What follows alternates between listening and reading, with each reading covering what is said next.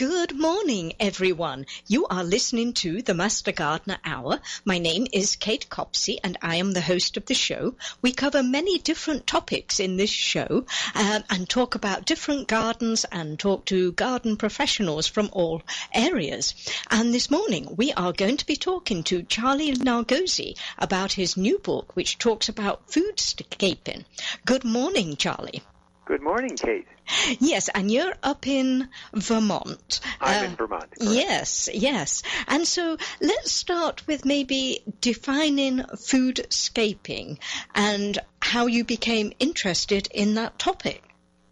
Well, foodscaping is just kind of another way of talking about edible landscaping, which is a term many people probably are familiar with. And the idea of edible landscaping, or foodscaping as I've termed it in this book, is to try to grow food plants in places in your yard, first of all, where you normally wouldn't think of planting them, to have them around your yard, around the buildings, close to where you're living, and also to use different varieties and different techniques and different types of plants that are attractive, too. So you're not really sacrificing any of the ornamental qualities of your trees and shrubs and flowers, but you're in fact enhancing that by growing vegetables, herbs, and fruits that will not only give you beauty due to their leaf color, their flower color, or their berry color, but also will give you that edibility, as I say, which is something to eat at the same time. So in the book, I give you a lot of different ways of incorporating the plants into the landscape, and then, of course, give my favorite ones as well. Yes, and I think, when I know on your front cover you've got kales and cabbages and things like that, and everything looks nice and mature. But what happens in foodscaping when you decide to harvest the cabbages? I mean, don't you get gaps in it which you wouldn't normally find in a normal landscape? Yes, you will get gaps in it, for sure, if you have plants that will be harvested and then removed. But what I would suggest you'd want to do in that case, for example, we'll talk about the cabbages, when you're starting to remove those cabbages, to have other plants on hand or be thinking in advance about other plants that you can use to substitute into that location. They could be edible plants, they could be edible flower plants, they could be herbs, they could be a number of different things. And the nice thing about a lot of these plants is that they're either cool season or warm season plants. So if it's a cool season plant, like a cabbage, you might be harvesting those depending on where you are in June or May or June or July. And once those are done, you have plenty of time left to plant some other things to replace that. And that idea of succession planting is one that's very common in the vegetable gardening world, and it works just equally as well in the foodscape, too. So you can have some plants and ideas in mind to replace those. The same way you probably would do if you had annual flowers growing. If you're in a warm climate and you're starting out with snapdragons and pansies and violas, cool season, cool-loving flowers, you know that by June and July, those are going to fade away, and then you're probably going to have to replace those with some of the heat lovers, like a verbena or a moss rose or lantanas. And those will do well through the summer, and then when they fade, come the cooler weather fall, you can go back to those cool season plants. The same idea is happening in the foodscape. You're just using edible plants instead of just strictly ornamental ones. And so this is actually incorporating, I guess, the plants actually into the landscape rather than having maybe a couple of little raised beds to one side where you concentrate all the vegetables and maybe a little herb bed, maybe by a sunny window or something like that. This is just throwing the whole of the landscape into a mixed landscape with the vegetables, the herbs, and the flowers and the trees. Is that right? That's right. That's correct. So you're mixing everything together, and it has a number of different advantages. Not only does it allow the landscape to continue to look nice, because as you probably have seen, sometimes people's vegetable gardens, when they're strictly just vegetable gardens and not really on top of it all the time, can look kind of ratty come late summer. But when you're integrating them with other trees and shrubs and other perennial flowers and annual flowers, you're able to mix and match plants that would have nice complementary colors to them, and also maybe even hide some plants that maybe would be struggling or, as you were saying, might have some disease or you might not be ready to pull them out yet. So you can actually have some plants that will be hiding them in the landscape. And then ecologically, it makes a lot of sense to do a foodscape.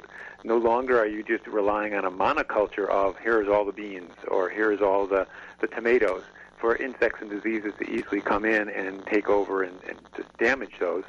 But you're mixing it up in such a way that beneficial insects and beneficial creatures such as toads and frogs and snakes can come into the landscape, enjoy the landscape, and help you control those pests. So you have fewer pest problems in the big picture when you integrate plants in that way.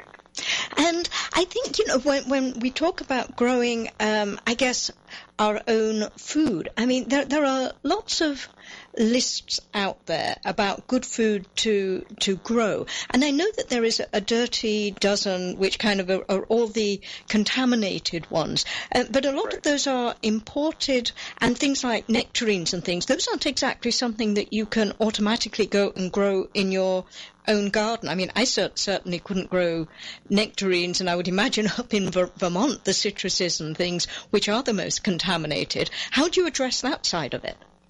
Well, the reason for me putting the dirty dozen and the clean 15, as I say, in there is just to give people an idea of if they're looking to have to purchase produce in any way, shape, or form, and maybe can't grow it because it's not the right season, or they're, like you're saying, not in the right climate for them, which ones should you really focus on trying to get organic varieties of those?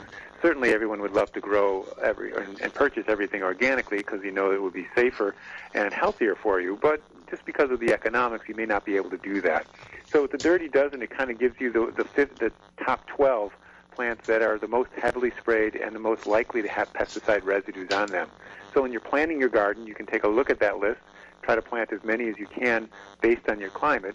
But then if some of these plants are not going to work in your climate, like you're mentioning nectarines up in Vermont, for example, you might decide to purchase those, but those would be ones you try to get organically. You would spend a little extra money for those to get those organically, as opposed to if you're looking at the clean 15, the number one on that vegetable on that list is asparagus.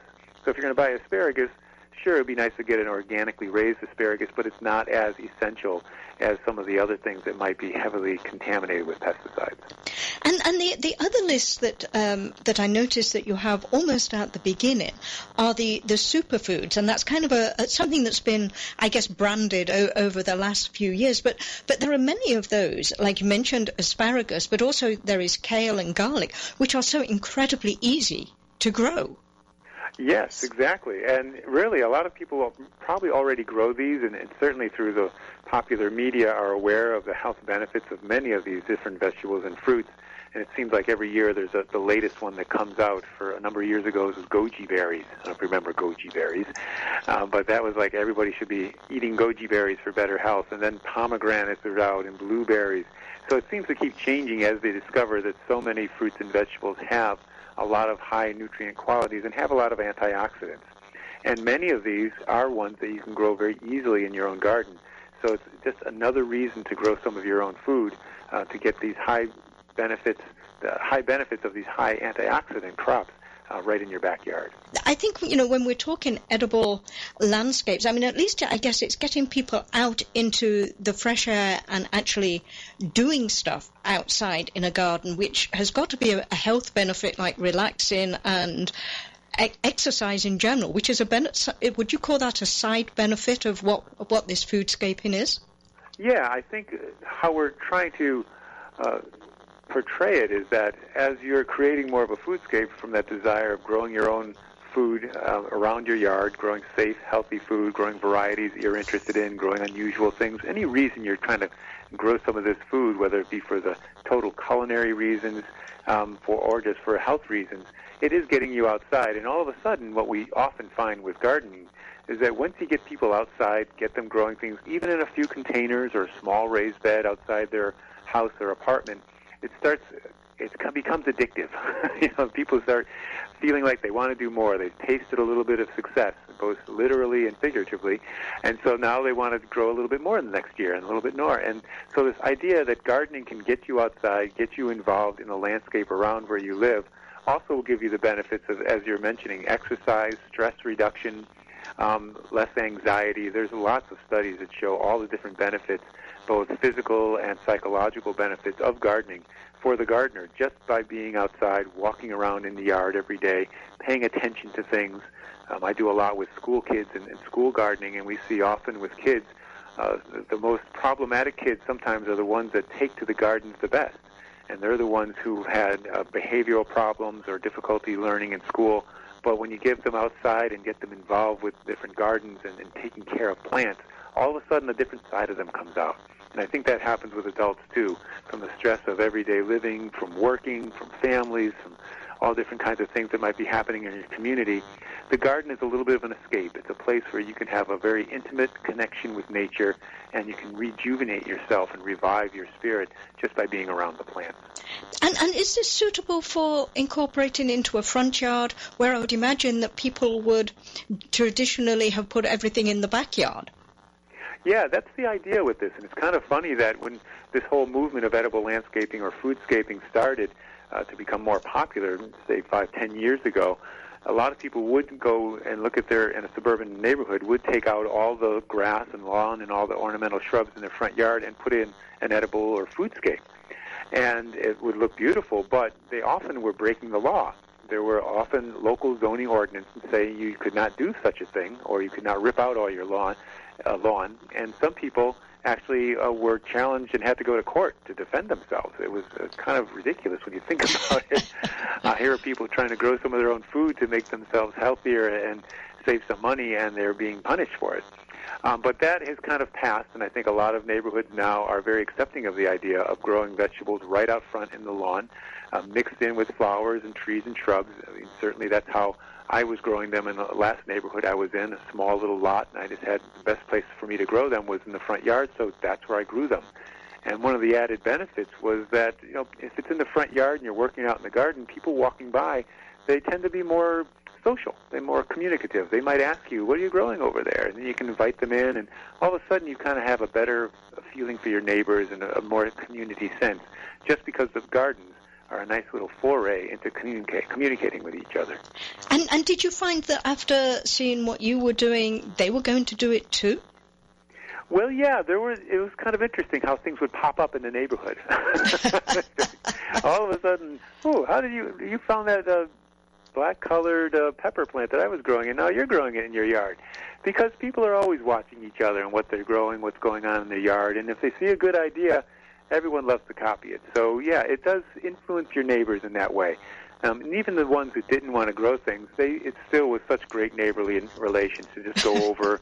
I had a retired gentleman living across the street by himself, and I would go over there and give him a handful of radishes or a fresh tomato or something. Yeah. And it would just brighten his day and just make for a real nice feeling to help somebody that way. Yeah, I think it would, and that's the benefit, I think, of community gardens. But, you know, we need to go for our first commercial break here, but we'll be back talking more about foodscaping with Charlie Nargosi on the Master Garden Hour. We'll be back in just a moment. Affordable health insurance was the promise of Obamacare, but for many, the government mandate caused more problems than it solved. This is Dr. Elena George from Medicine on Call, and I want to tell you about a truly affordable alternative allowed under Obamacare, Liberty HealthShare. Liberty HealthShare bypasses doctor and hospital panels, giving you the freedom to choose. And with a maximum of $500 out-of-pocket per person and 100% coverage up to $1 million per year per occurrence, you can rest assured knowing you and your family are protected. Coverage starts as low as $107 per month and also includes dental, vision, pharmacy, and holistic care. Liberty HealthShare puts you back in charge of your health. Visit them online at libertyoncall.org. Again, for a true affordable alternative to Obamacare, visit libertyoncall.org or call toll-free 1-800-714-6993 today. This is America's Webradio.com, the best in chat radio designed just for you.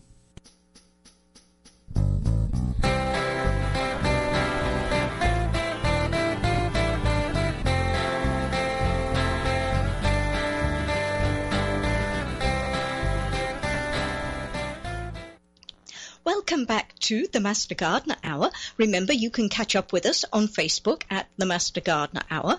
And if you miss any shows, you can find archives at americaswebradio.com webpage. You can find them on iTunes and now on Stitchers too. You can also hear this show on Monday at 6 p.m. Eastern time. And this morning we are talking foodscaping with Charlie Nargosi. And we talked about the Dirty Dozen in the last segment, Charlie, and superfoods and great things that are fairly easy to grow. But as maybe a new homeowner has got kind of an established landscape and whatever, so where do they start planning, assuming that let's say their backyard is grass and that's it? Where do they start thinking about getting an edible landscape or foodscape in that whole area? Well, the first thing to do is really do an assessment of your yard as far as where's the light levels, how much light do you get in different sections of the yard, what kind of soil do you have, are there any other factors that need to be considered for plant growth, like is this a really windy spot? Do you have the potential of your neighbor has a shade tree being close by? Other things that might factor into whether the plants will survive and do well. One of the homes that, actually our most recent home that we're living in now, the first thing we did when we got here is we just spent the whole first year kind of watching the sun's angle in the sky and where the shadows were falling. Because the sun in the sky changes throughout the season. So what might be a full sun location in June quite often could be a part sun or part shade location come August and September as the sun's angle is lower in the sky and it catches a little shade from a neighbor's tree or a neighbor's house or some other structure around there. So knowing how much sun you have in your yard and what sections of the yard is going to be probably a really important thing to do. And in my book, Foodscaping, I spend a chapter just on some landscape design concepts. And one of them is to do what we call a bubble diagram, which is where you go through your yard, you kind of bubble out what kinds of plants you want in different sections of the yard based on your knowledge of the sand, the soil, and the sun in those spots. So that will kind of give you a general idea of, I can grow berries here because I have a lot of sun. But over here, maybe I have to stick with leafy edibles because I have less sun there. Those kinds of things. So once you have... Excuse me? Yes. And I know that I did that when we moved in here, because some areas, for instance, when the leaves aren't there, they appear to be sunny in the winter. Yeah. And then you find that they're totally shaded afterwards. But I like that idea of kind of the bubbles and things. So then you bubble out kind of where you've got sun and where you've got shade. But do you also bubble out, well, this is a perimeter area, maybe we can make a shrubbery here, or a boundary area? Right. So then you start looking at it as far as what are the needs beyond just having food garden plants in your yard? Do you have a desire to have a boundary or a barrier area, say, in your backyard between your neighbor's house and your house? Or maybe some people wouldn't need to have a little barrier area between a wooded area behind them where animals have been coming in and enjoying themselves in your yard, eating some of your plants. Do you have a walkway along the front of your yard and your landscape where you like to block that out and create a little bit of more privacy? So you try to start thinking about the uses of your yard and other functions. Maybe you want to have a shade tree at some point where you can put a picnic bench and have picnics out there in the summertime.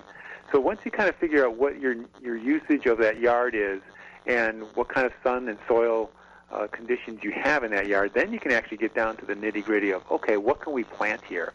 And if you can do an overall plan, and it doesn't have to be like a landscape design that a professional would do. It could just be simply something you sketch out on an 8.5 by 11 piece of paper. But it will be something you can go back to time and again. And maybe then you start making plans to do a step-by-step process of installing that foodscape. So maybe the first year you're going to do some beds along the front near the shrubs. It'll be some edible beds there. Or maybe you'll plant a tree in the back that'll eventually be an edible tree, but it'll also be a shade tree. Or maybe you'll start that hedgerow between your neighbor's yard and your yard, and you use something like asparagus or some other kind of unusual edible to plant in there. So you can do it on a step-by-step basis so it doesn't seem so overwhelming. I think people get into this and they think, oh my God, I got to rip everything out and put all these new plants in. It really isn't like that. And in my book, I often talk about replacement plants or substitute plants. So if you have something like a burning bush, in the Northeast, people are very familiar with that. Instead of having that shrub in there, or maybe you want to pull that one out because it's gotten too big or it is considered an invasive, you can put in blueberries, which will serve a very similar function in the landscape beauty-wise, but they will certainly not have that invasive quality to them, and plus you'll get all the great berries. And but what about maybe people that are in rental type places? They don't have quite the luxury to dig up the ground and change the landscape per se. Are there any options maybe that they can use maybe with maybe containers or would just annuals in maybe a small bed be an appropriate way of doing that? Yeah, if you have a small space garden, if you are in an urban setting or if you're just renting, as you mentioned, you could certainly talk to the landlord about installing in a little raised bed with some naturally rot-resistant woods that could easily be removed once you leave and put right back into lawn. And sometimes that's going to be okay. If that doesn't work for them, you certainly can use containers. And containers have gone through a bit of a technological revolution over the last 20 years. So now we have all different kinds of containers that are made from all different kinds of materials. But one of the most important ones that I think are what we call the self-watering containers. And these are containers, whether they be a small hanging basket or a large container you can grow tomatoes in, that have a false bottom or a reservoir underneath them. And you fill up that reservoir with water, and that water naturally, through osmosis, goes up and keeps the soil moist. So all of a sudden, you've got containers, whether they be big or small, that can kind of take care of themselves for days throughout the summer. Because that's one of the drawbacks people often find with container gardening, especially with edibles, is that they dry out fast and then the plants don't do so well. They go away for the weekend, they come back, and it's been a heat wave, and the plants are dead. So this way, you're able to have more success with those containers. And there's so many edibles and foodscape plants that fit well in containers, whether it be things like lettuces and carrots and beans, or even tall things like peas and pole beans can be grown in a container. And there are many dwarf varieties now that are out there. There are bush versions of winter squash that you can actually grow in a container, or bush versions of cucumbers that can grow in a container. So you can grow a lot of foodscape plants in a container as long as you have that sun conditions and you have the right exposure for them for that area. And I think some of the containers out there that kind of fit on balcony railings and things like that are fun to be able to use as well, because that kind of optimizes space. But are we talking when with edibles? You mentioned blueberries and things. Those come under the shrubs. What about perennials and annuals? I mean, annuals are so fussy and they take a lot of taking care of, and they do have a tendency without water to fail you. But what about perennials? I mean, those are good for most gardens because you cut down on the expense of having to do it year after year. So are the edible elements in all the shrubs, perennials, and annuals? Yes, there are. And in my book, I talk about the different kinds of plants within those categories that you can try. So there are perennial vegetables, of course. I mentioned asparagus a little earlier, which is a classic perennial vegetable. And I saw it once used as a border plant. It was about, I think it's 50 or 70 feet long between one yard and another yard. So instead of putting in a lilac hedgerow or a privet hedgerow or a cedar hedgerow, they put in a hedgerow of asparagus. And what happens, of course, is once asparagus is done producing for the year, around now, you let the ferns grow up, and those ferns can get pretty tall, 5-6 feet tall. And what they did is they put a little fence on either side of them so they wouldn't flop over. So they stayed very vertical the whole summer long, and it created a beautiful edible hedgerow all along that border area. And in the fall, of course, they turn golden color as they're wrapping it up for the season, so you get a little fall foliage color too. So there are perennial vegetables like asparagus, like rhubarb. There are perennial herbs like the mint, of course, and I know people shudder when I say the word mint sometimes. But you have to be smart about some of these edibles that are a little more aggressive as far as where you're planting them and how you're planting them. So, for example, mint is a great plant to put down as an understory plant underneath a fruit tree that's in your lawn. And the thing with mint, of course, is it'll cover that area underneath your tree. As soon as it starts creeping into your lawn, as long as you're mowing it on a regular basis, you're going to be able to keep it pushed back a little bit. And I kind of like the smell of mint as the mower goes over. It kind of masks the petrochemical smell that comes out of my mower. So you can put it in places like that, certainly on hillsides, and you just let it run, let it do its thing. Or if you have it in an annual or a perennial flower garden, you can put your mint in a container and then just sink it into the ground, and that will contain it a little bit more so it won't get so wild and take over. So there are ways to kind of get around it with plants that are very aggressive. And certainly there are lots of shrubs. I mentioned blueberries, there's gooseberries, there's currants, there's all different kinds of shrubs that work well in the landscape, stay small enough, stay easy to maintain in your landscape, and still give you that beauty that you're looking for. And certainly things like some of the currants, they're nice and prickly, which means that the neighbours' kids don't come running into there, and they're a bit like a rose for the prickles. Yes, they are. Some of the gooseberries the same way, and that's actually another nice usage of foodscape plants, is if you do have neighbors' kids coming in, or the neighbor's dog coming in, or a deer coming in, you can grow some of those plants along that border wherever they're coming through. And especially if you have big animals like deer, you can put a blackberry hedge back there and make it big, make it wide, 6-8 feet wide, so that a deer will not be very encouraged to come through that in the summer because of all the prickles on it. And if you want to do something a little smaller, the gooseberries and currants are very nice for a lower type of hedge, but they have that ability to kind of keep things out that you don't want to have in your yard. But is there a chance that they can get out of hand with all these plants and things that, you know, I mean, okay, the deer don't come in, but for instance, asparagus, I mean, can that hop out of its nice little row that you've given it? Well, again, it depends upon where you put it. In the case I mentioned, the example of this gentleman who had him as a hedgerow, he was mowing all around them. So he created this little raised bed, about 3-4 feet wide, and the rest of it was all lawn. So he was just mowing around it, and that kept them in bounds. And that's actually a nice technique to use with any of the brambles, the raspberries, blackberries, black raspberries, any of those type of brambles that can tend to spread, is that if you have an area around them that you can mow, even if it's just a path wide, that will kind of keep them in bounds. That will kill the ones kind of creeping out, so it kind of keeps them in this place that you want. So you do have to think about the nature of those plants, as you would with any ornamental plant when you're planting them. You certainly know that there's a lot of aggressive perennial flowers that you don't want to just leave in your garden to take over. So the same thing with these edibles. You just have to be smart about where you're planting them in the landscape, so that they can fulfill that purpose but not become a nuisance. Yeah, and, you know, certainly my raspberry patch, you know, each year, you know, I try and mulch it, and because raspberries go on second-year wood, I'm constantly fighting, well, are you in line with that side or that line there? You know, because they tend to be... Yeah, right. Where are you going?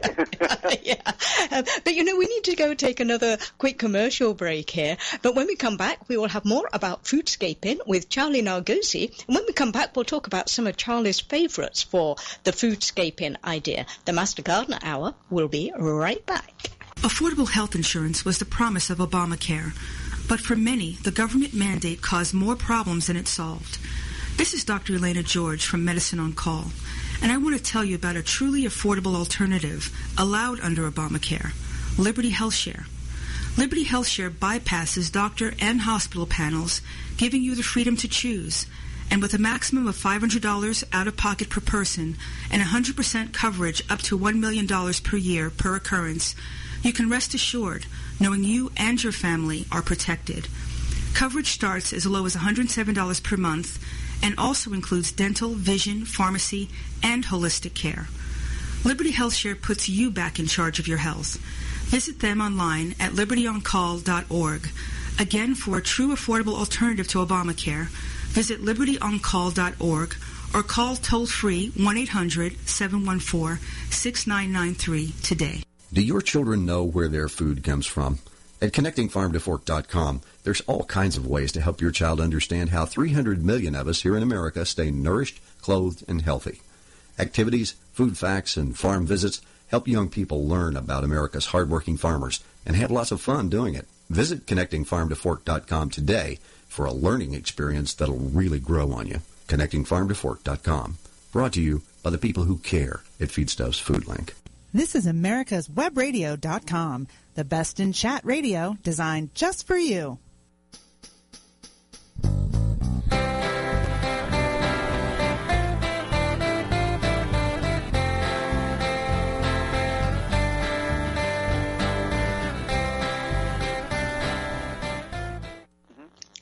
You're back listening to the Master Gardener Hour. I am the host of the show, Kate Copsey, and this morning we are talking foodscaping with Charlie Nargosi.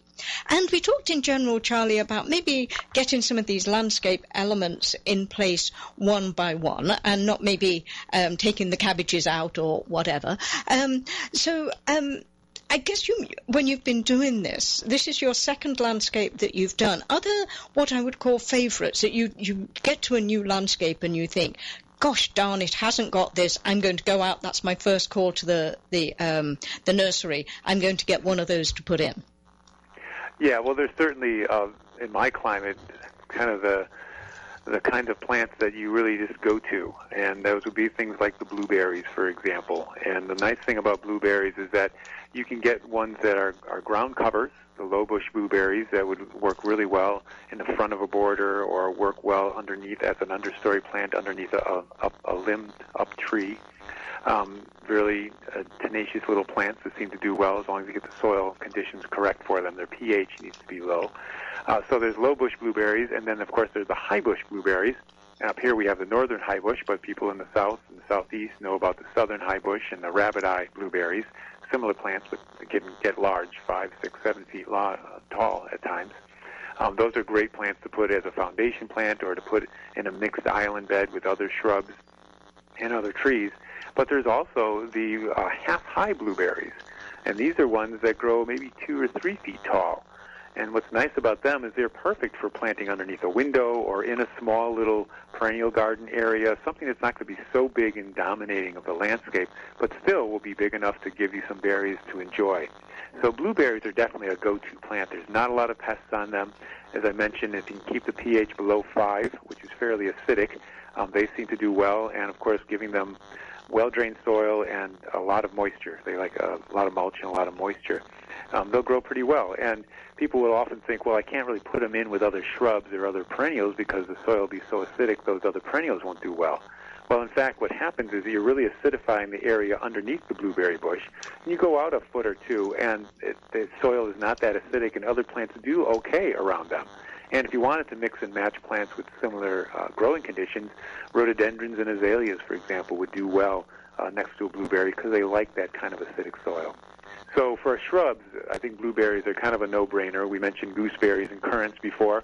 The thing I like about those is that you only need one bush. You don't need to have a couple different bushes to get fruit out of them, unlike a number of other fruits.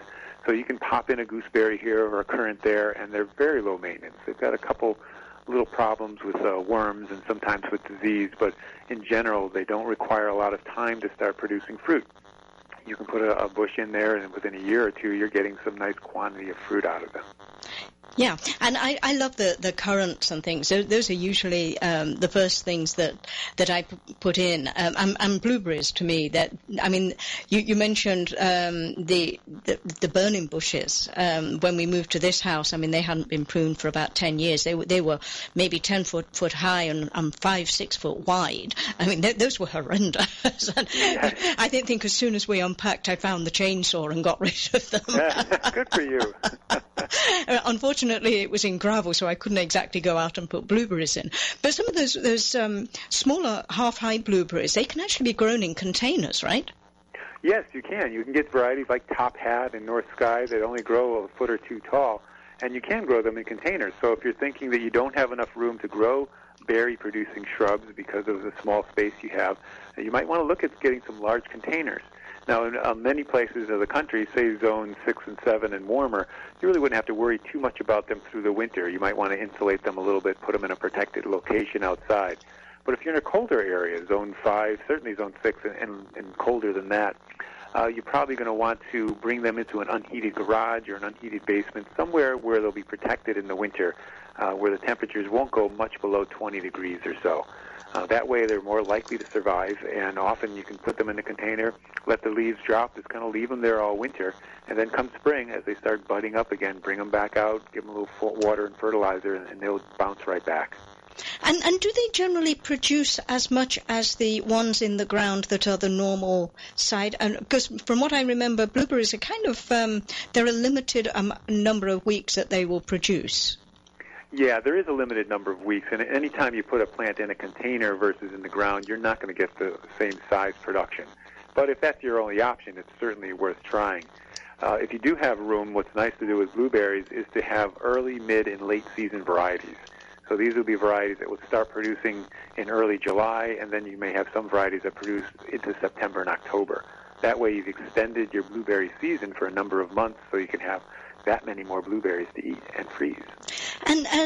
So if we have blueberries, I know that perennials are great in the garden, and rhubarb we mentioned, but one of the problems with rhubarb, and I love rhubarb, you get the harvestable bit, and then they're not exactly pretty leaves, and then they get that big stalk, and okay, the flower is beautiful, but they spend a lot of the year being rather ungainly and large and not particularly attractive. Yeah, exactly. Well, some people may have the same opinion about things like plume poppies and rhodesia or rogerzia and a number of other kind of big-leafed plants that you have in your landscape. So I kind of like the look of the rhubarb because I think it has a tropical, subtropical kind of leaf look to it, and the flower stalk certainly looks attractive when it's there. But with a lot of these foodscape plants, and why I talk about mixing them in with other plants, especially ornamental plants, is that you can put them in a place where they can really be showcased when they're looking good. And then by the time they're kind of ready to pass by, certainly with rhubarb by early to midsummer, they're getting a little tired looking.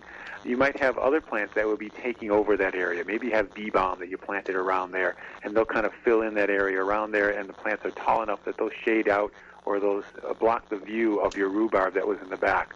So you can have these different layers going on in your garden, so you're not having to try to figure out, what do I do with that ugly-looking bluebarb back there? You can have edible plants that maybe will just block out the view of it. And I must admit, I do like the rhubarb for most of its phases. But you mentioned asparagus, and we've got rhubarb as perennials. Are there any other common perennial edibles that you think are good for gardens? Well, lavender is certainly a beautiful plant to grow, and I know a lot of people can grow that. And if you're in a warm enough climate, rosemary is a beautiful plant. And certainly if you've gone down out to California and some of the warmer places around the country, you've seen hedges of rosemary, which I'm always jealous when I see, that they grow it as a landscape plant. So there are plants like that can certainly be used in warmer climates, and even lavender can be grown in my climate up here, a Zone 5 climate in Vermont. Getting the right varieties, of course, is very important for that, and protecting them through the winter with a little bark mulch or wood chips piled over them in late November is a good way to get them through the winter. But these are perennials that will come back year after year and will actually become nice ornamental pieces in your landscape. And I guess most herbs would come under that category, things like the sages, particularly the different multicolored leaves that the sage has. Yeah, the tricolor sage is a real pretty one, and there's a couple different versions of that now, some with more golden-colored leaves, some with the pink, white, and green-colored leaves. And so when you're looking at, it's another good point to bring up about foodscape plants, when you're looking at types of plants, look at varieties of the flower or the vegetable or the shrub or tree that you're trying to grow that has something a little more unusual characteristics to it. For example, there are nasturtiums, and everyone loves nasturtiums. They're a great foodscape plant with their peppery leaves and flowers, and they're very bright and cheery. But there are varieties of them, like Alaska, for example, that have variegated leaves. So even when they're not in full flower, or maybe they're in between their flowering cycles, the leaves are attractive to look at. So it's a nice plant to add into your yard to have that ornamental quality even when the flowers aren't blooming. Yeah, and I think the same could be said for some of the annual basils, the purple ones particularly. I mean, those have beautiful flowers on them, perfect for the front garden. Yeah, the Siam Queen is a beautiful one, the Thai basils with the purple stems and the purple flowers on them. I know, of course, when you're growing basil, you want to snip off those flowers to get more leaf production, but in some cases, maybe you want to plant a few extra plants so you'll cut down on your leaf production, but you can let some of them go to flower and really enjoy them. I do the same thing actually with fennel, bulbing fennel, Florence fennel. I plant extra ones of those because I love that seed head that comes up when it goes to seed. It's big, it's umbelliferous, beneficial insects love it. It's just loaded with beneficial insects, and it really kind of towers in the garden, just kind of floats around on the landscape, almost like an ornamental allium would do. So it's kind of nice to have plants like that and kind of think about having some extras of those to let them go beyond the truly best edible stage so they can have that ornamental quality in the garden. And what about ground covers? I know that there are some creep-in times and things like that can be used as ground covers, but generally for culinary uses, I prefer the upright ones. Are there many edible ground covers that you would think are good for your garden? Yeah, there are certainly ones, and the one that first comes to mind, of course, are strawberries. Now, strawberries like a full sun location, but if you have the front of a border area where it has a lot of sun, or keep mentioning these trees that, even large trees that have been limbed up pretty high so that light is coming in underneath the canopy of that tree and providing a lot of light underneath it where you would normally have a ground cover, you can get away with growing some strawberries. In those cases, I might suggest growing the alpine strawberries as opposed to the regular running strawberries. The alpine strawberries are closer related to the wild strawberries, so they're a tougher plant. They're a bunching plant, not one that sends out runners, but they'll spread just by getting larger and larger crowns. And there's a number of different kinds of varieties that have fruits from white to yellow to red to them.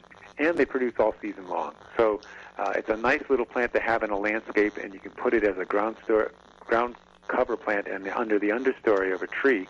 But I also have some smaller fruit trees, like some cherry trees, where I put the running strawberries under them. So I've got a strawberry patch underneath a cherry tree. And it's just a nice way to have two edibles in one location, so you're saving space.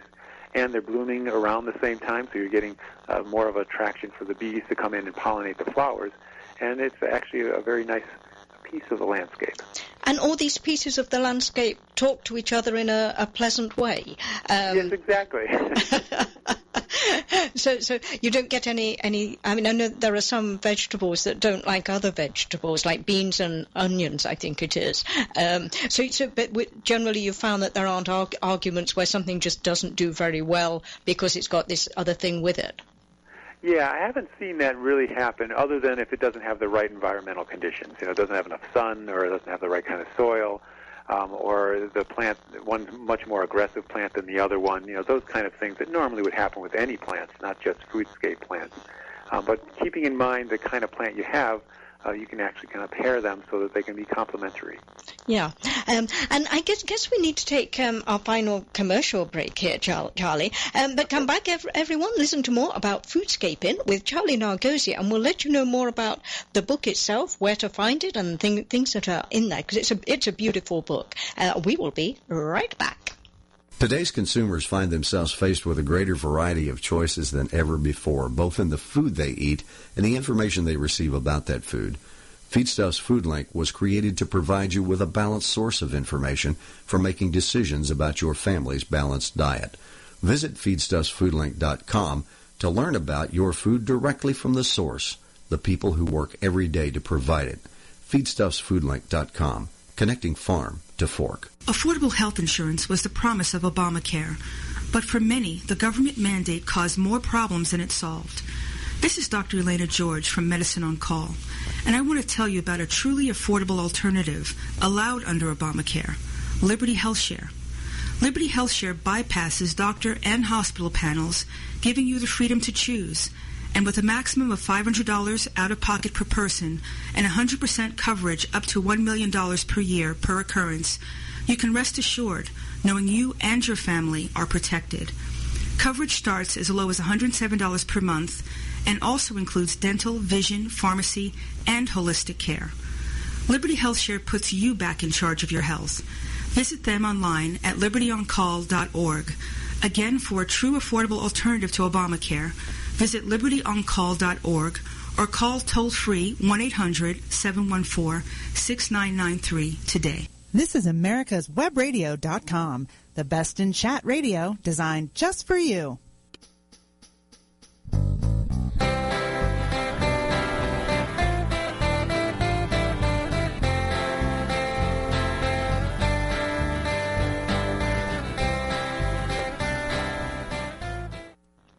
I hope you're enjoying the Master Gardener Hour this morning. We have been talking to Charlie Nargosi about his new book, The Foodscaping, Practical and Innovative Ways to Create an Edible Landscape, also known as Foodscaping. And this is a Cool Springs production, is that right?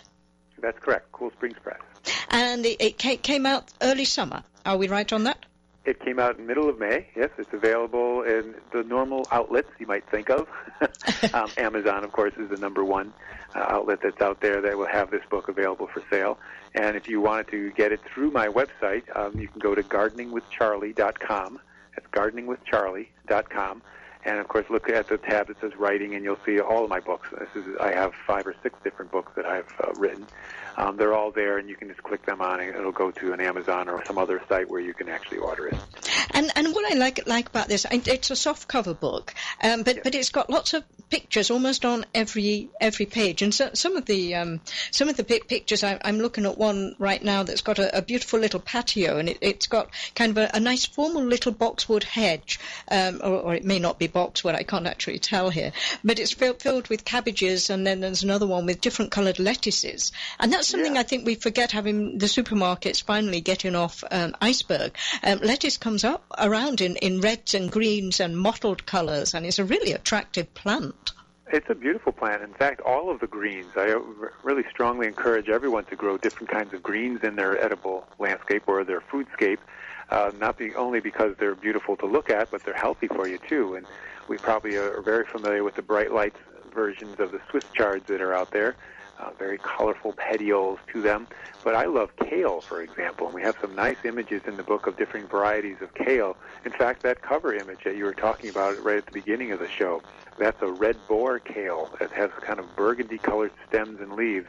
And what's beautiful about kale is that this variety in particular is that it gets a deeper burgundy color as it goes into the fall. So depending on where you live, you could have this plant as almost like a perennial in your garden. I mean, eventually it will die.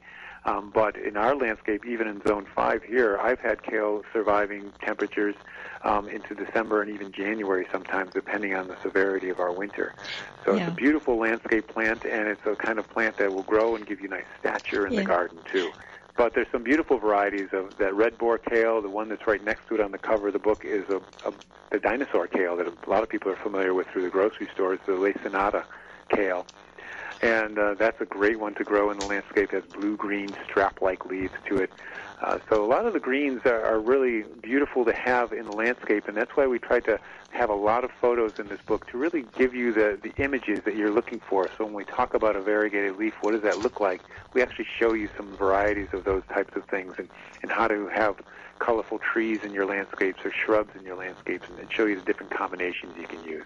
Yeah, and you've also got some that are hanging on sort of fences and things to show how you can use that type of thing as well, to kind of to decorate a boring fence. We have a lot of, I talk a lot about climbers, and so it could be climbers like grapes or hardy kiwis that would go up a pergola or an arch or a strong fence and become almost a shade structure for you because they grow so rampantly, and they can shade out an area, and you can have fruit if you take good care of them.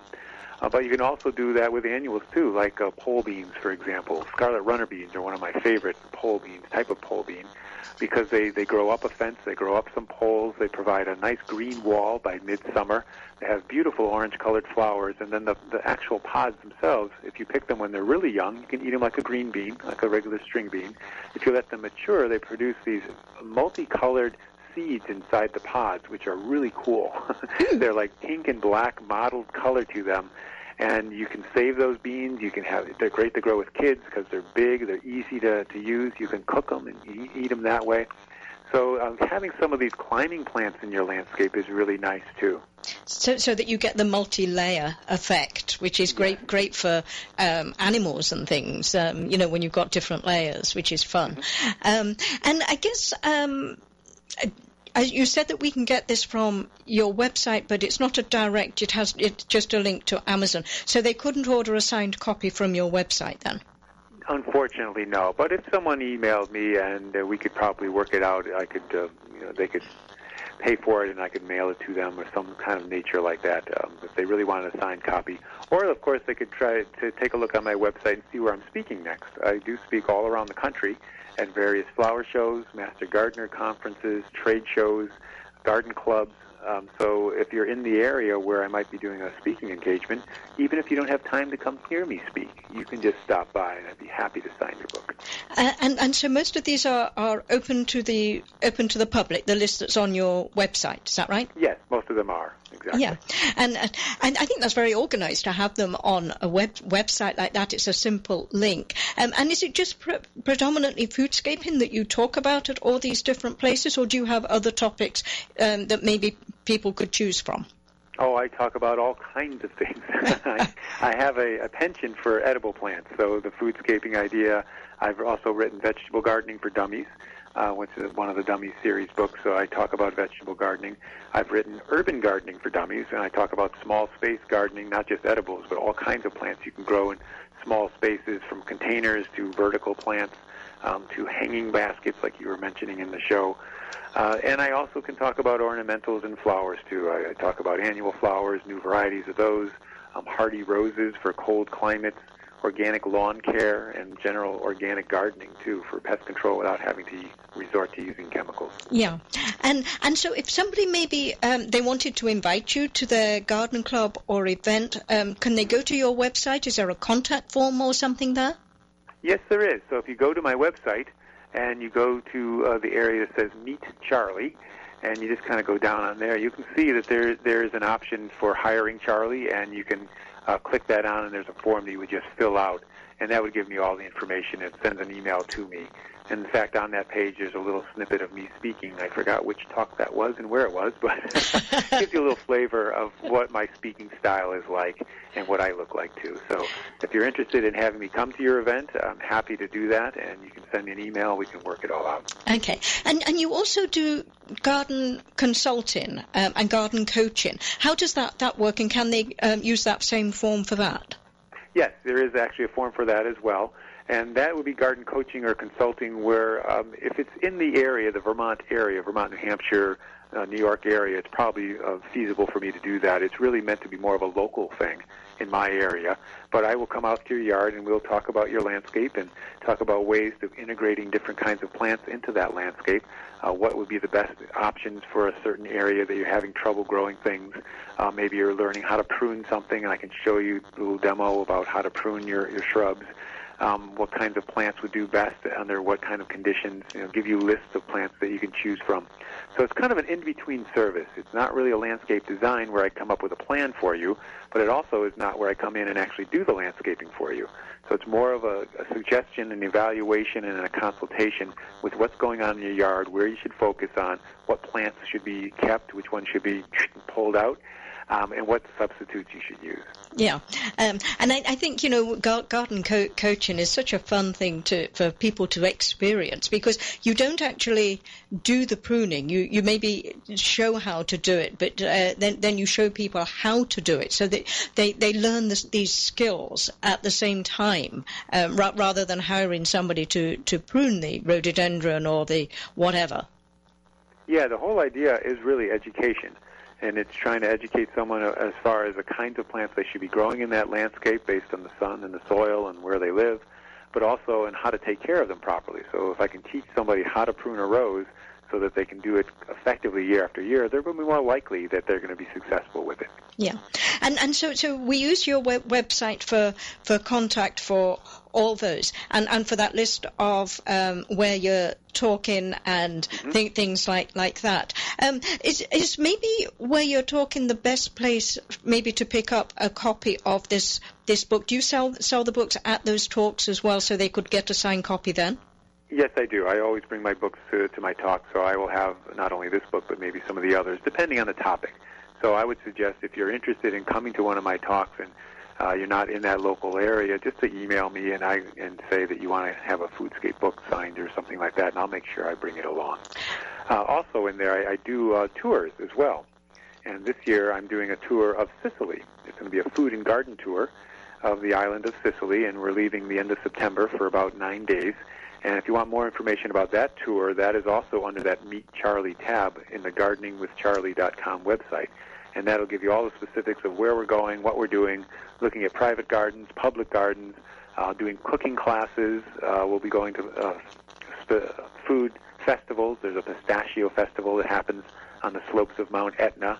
We'll be doing that as well. So it's usually a lot of fun. It's a small group. We try to keep it 20 to 25 people, so it's a nice intimate experience. And you'll have certainly an organized tour going on, but you'll have free time to wander too. Wow, that sounds like a really great tour. I'm envious. You should come. Yeah. I wonder how you all organize. Did you have to go over there several times to I mean, that would be such a hard thing to do, to go over there, find all these gardens? Well, it's a combination of that and talking with people and having local folks. I mean, it's definitely a combination. You know, it'd be hard to do that for each one of these tours. I usually do a tour a year. Last year we were in Barcelona and Provence, and this year we're in Sicily, and then 2016 we'll be in England. Oh, very, very nice. Going to the Hampton Court Flower Show, and then eventually going up to Wales and seeing some gardens up there. Oh, in the Black Country, the Black Hills, yeah. Yeah, northern Wales. Yeah, just beautiful landscapes up there, and beautiful scenery. It's almost like the northwest with the really dark mountains, and beautiful seasides as well. Yeah. So I'm looking forward to that. You know, some of these gardens are ones I've been to. Some are new to me, too, so it's always a kind of an adventure and a surprise for me to do that. And one of the things I always try to do with these tours is to set up a private garden tour with someone who's just a home gardener, just a master gardener or someone who has a nice garden, but not over the top, not something that you'd have to be an expert gardener to maintain or have gardeners come in and take care of it. But the idea with that is that you get to talk to someone who's just a local regular gardener, like a lot of the people who come on these trips with me, to just kind of see how they grow things and what it's like and the challenges. And it's such a nice, intimate little experience, and I try to do at least one of those in each one of the trips. That sounds great. And all that information is on the website. Well, I guess we're pretty much at the end of the show, Charlie. I want to thank you for being a guest. It's a great topic, and I love the idea of the tours. Oh, good. Well, thanks for having me. You're more than welcome. So that's all we've got time for today. Thank you for listening to the Master Gardener Hour this morning. We'll be back next week with another show talking all about gardening and gardens. Have a good gardening week, everyone, and join me back here next Saturday. You're listening to AmericasWebRadio.com, the pioneer and leader in chat radio. Thank you for listening.